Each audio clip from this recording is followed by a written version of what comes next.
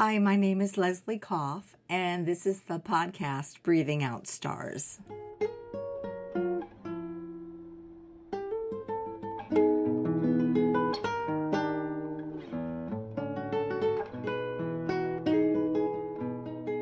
Yeah, I still have to tell you the story of the wedding, which I haven't told you yet, and that's coming soon. But today I'm going to tell you the story of the day after the wedding. The day after the wedding when I was the skipper who prayed. It was the day after the wedding, and being in a pandemic, it was my hope that we would have a few pontoon boats and boxes of bagels, orange juice, boxes of coffee. I had this vision of brunch on the lake, lemonade from lemon sort of thing. The storms which had held the night before during the wedding welcomed us at dawn. After a beautiful wedding, the morning was dark and disappointing. At 7:30, the dock called me. Yep, storms all day, they said. We're canceling all your boats. Okay, well, we're retooling now, and by 9 o'clock, we were setting up brunch in the open garage of our daughter's new in-laws. No, of course, that's not ideal, but perfectly in line with the pandemic weirdness of the wedding and of our world. And just as the few guests arrived at brunch, they arrived in a downpour. And just as suddenly the rain was gone and the sky was blue, and I pulled out my phone and I looked at the weather, totally clean, totally clear, radar clear, nothing on the horizon. So now it's noon. And I call the boathouse. Hey, remember us, the 3 pontoon boats? Take a look at the radar, I say. It's totally clear. Could we maybe have a boat at 1:30? I did a quick count of the guests who would not be flying out until late that day. Okay, one boat, I told them. I only need one. And honestly, the dock was happy to provide me with but one boat because on a day that promised to be all storms, they were still making money, right? So the bride and groom, they said, wait, we want to come too. And so now there were 10 of us, and I'm the skipper. A little sidebar here, I have uncovered a hidden passion for boats during the pandemic. I love driving them like it's crazy how much I love them. But that's another episode. So now it's 1 o'clock and we pile into a few cars and we head towards the dock. The sun is expansive. The lake is calm and glassy and glorious. Without bagels and coffee, of course. Now we load in and we're a floating living room. I can take at a slow speed, a circle around the lake.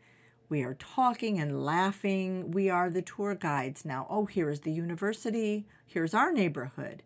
Here is the partying cove, the quiet cove, the fishing cove. Here's Picnic Point. Here's the condo building where the bride and groom looked to buy, but the units were so dark and disappointing. We were ebullient. It was gorgeous, and we could offer one lovely last adventure to our dear ones who came for our very small wedding. And so it was. On the east side of the lake, we were approaching the governor's mansion when I spied it. Far on the west side, a teeny, tiny, very dark cloud on the horizon, so small. Our son-in-law is never far from information. So I asked him, hey, can you please look up on the radar? Do you see that cloud there? Is it showing up on the radar? And if it's there, how much time do you think we have on the lake before we're in a lot of trouble? Remember, I'm the skipper here. We are practically a floating living room. It's tiny, he says. It's barely there. But, knowing me, I take hold of the throttle and I speed up just a little bit. I apologize to my passengers. Look, it's not going to be as quiet as it was. We're going to hear the motor now. It's not going to be as easy to talk. It's going to be a little bit louder. but sorry, that little cloud needs watching. So it's a little faster now that we enjoy the afternoon. Still, we have had all the luck. Lucky, lucky, lucky we are. It is as I approach the north side of the lake, by the tall rocks, by Maple Bluff, that the gray cloud begins to concern me again. I steer away from the lanes from the commercial dock, and almost before I can take my next breath, it is upon us. We are now in a complete downpour, and the cloud feels like it has fallen on us. That's how it feels. The passengers behind me all huddled together, all 9 of them. I pull up my hood almost over my forehead to keep the rain out of my glasses, almost my windshield, but I still can't see. I'm literally driving in a cloud of rain that came out of nowhere. I have to get the passengers somehow safely back to shore. They are my loved ones, and being in the middle of a lake in a storm is a very dangerous place to be if you don't already know. Lightning is our biggest hazard. I hear the people sitting behind me laughing and talking, but at this point, I've throttled the engine all the way up. I cannot see the shore, the boathouse, or even 10 feet in front of the bow, and I am in quite a situation. I don't want my passengers to know how much danger we're in. The shoreline in this part of the lake juts in and out. It's completely reasonable that I will hit land. It's reasonable that I could hit someone's dock or another boat. I literally had 5% visibility. The downpour was dramatic, and there was no stopping it. I was heading very fast into I had no idea where. I began to pray very, very hard, with my eyes open, of course, for the safety of my passengers, for vision, for wisdom, for guidance. I steer the boat towards no signpost at all. In my bones, I calculated where the boathouse was, diagonally across the lake. I was divining our safety. It was a massive, massive guess. And for many minutes, and many more than I would have wished, we went on like that. We were completely soaked through, rain blind, praying, on an afternoon that had promised glassy and glorious. I was praying very, very hard. And suddenly, just as suddenly, everything was behind us. I was all at once 200 yards from the boathouse, and the lake was glassy ahead, near the shore. The sky above was suddenly blue and clear. The cloud completely disappeared. I stopped the boat. I turned around. "Everyone okay?" I asked. The passengers were soaked, relieved, laughing, probably very nervously. But we were back, and we were safe. And now that's a story to tell. But we're in times where we expected that things would be glassy and glorious, but they're dark and disappointing. Sometimes, I've spoken of this before, there is nothing else to do but pray, and to keep your hand on the wheel of the boat, and to keep steering and praying, even if you cannot quite see where you are going. And I promise you, I could not. So there's a book which was given to me about 10 years ago by somebody very wise, and I think it would be good to hear it now with my story. This is a story of a little child and a mom or a dad, a loving parent. It's called Will It Be Okay by Crescent Dragonwagon. Will it be okay? Yes, it will. But what if a big dog comes? Well, you'll know whether it's friendly or not. If it's friendly, you run your fingers through its thick brown and white fur. And if it is not friendly, you stand perfectly still and unafraid. And it stops barking, and it comes to you, and it sits quietly beside you. But what if there's thunder and lightning? Well, you sit at your window and you watch the rain beating down over the houses and fields in the dark night. You see how special it is because the lightning shows the rainy day and the countryside and the sky and all the city. You pay attention because the loud thunder is calling you, saying, look, look, the world is receiving a deep, long drink. But what if there's snow, lots and lots of snow? Well, you put on your red leggings and your brown boots, and your pink coat and your plaid scarf and your yellow hat, and your green earmuffs and 2 pairs of striped mittens, one on top of the other. But what if snakes come in the night? Well, you keep a flute by your bed, and you play a song, and the snakes hear and are quiet and happy, and I love you. But what if the cabbages don't come up? Well, if the cabbages don't come up, we drive to the nursery and we buy 7 tomato plants, just in case.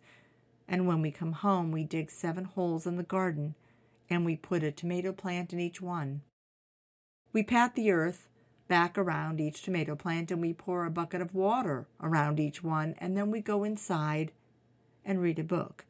And when we come out again, there is a tiny row of cabbage seedlings.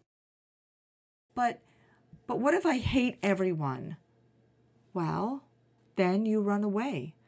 You pack raisins, walnuts, oranges, and crackers, and a flashlight in a red bandana. You knot its 4 corners together and tie it to a stick and carry it over your shoulder.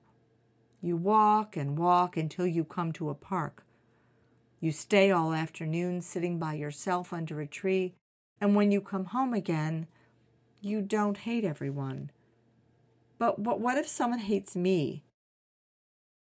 Well, you feel lonely and sad, and you walk and walk and walk until you come to a small place where you kneel in the grass by the edge of a pond, and you see something move, and you put out your hand, and a tiny frog, no bigger than your thumbnail, hops onto it.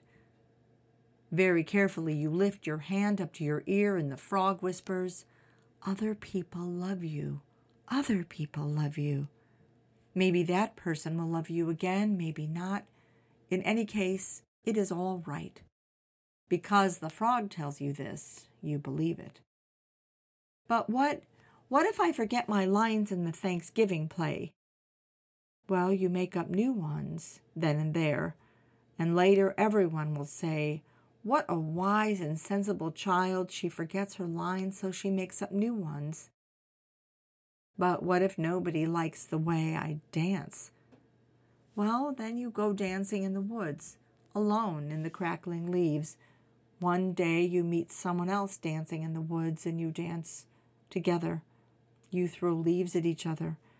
You lie down in the leaves. And then you go home and draw pictures. You drink cocoa with whipped cream. But what if a bee stings me? Well, you run to the kitchen, and I'll rub a piece of raw onion back and forth on the sting. You say, "A piece of onion, that's silly. That won't work." But it does. But what if you die? You know, my loving you does not die. It stays with you, as warm as 2 pairs of mittens on top of each other. And when you remember you and me, you say, "What can I do with so much love? I'll have to give some away." So you decide to love thunder and lightning and dogs and snakes and snow and planting cabbages and tiny frogs. You dance with other people in the leaves and are in plays with them and run away with them, and you love them and they love you. And you eat raisins together. So it will be okay? Yes, my love, it will. That's Will It Be Okay by Crescent Dragon Wagon. Yep, we're definitely in times where we can't see what's in front of us, and it's a downpour. We cannot stay in one place, and we cannot move forward. Both are unsafe. We have to try to be safe. Like me, the skipper, we pull our hoods over our heads to protect our eyes so even our glasses can try to be windshields, so we can try to go forward. And we do. And we pray to get through it. And we can't see where we're going. Things are dark and disappointing, or they're glassy and glorious, but we stay with it. We try to focus through the cloud. We steer our ship. We steer our boat. We set a course on our bones, and we stay the course. It will all be okay.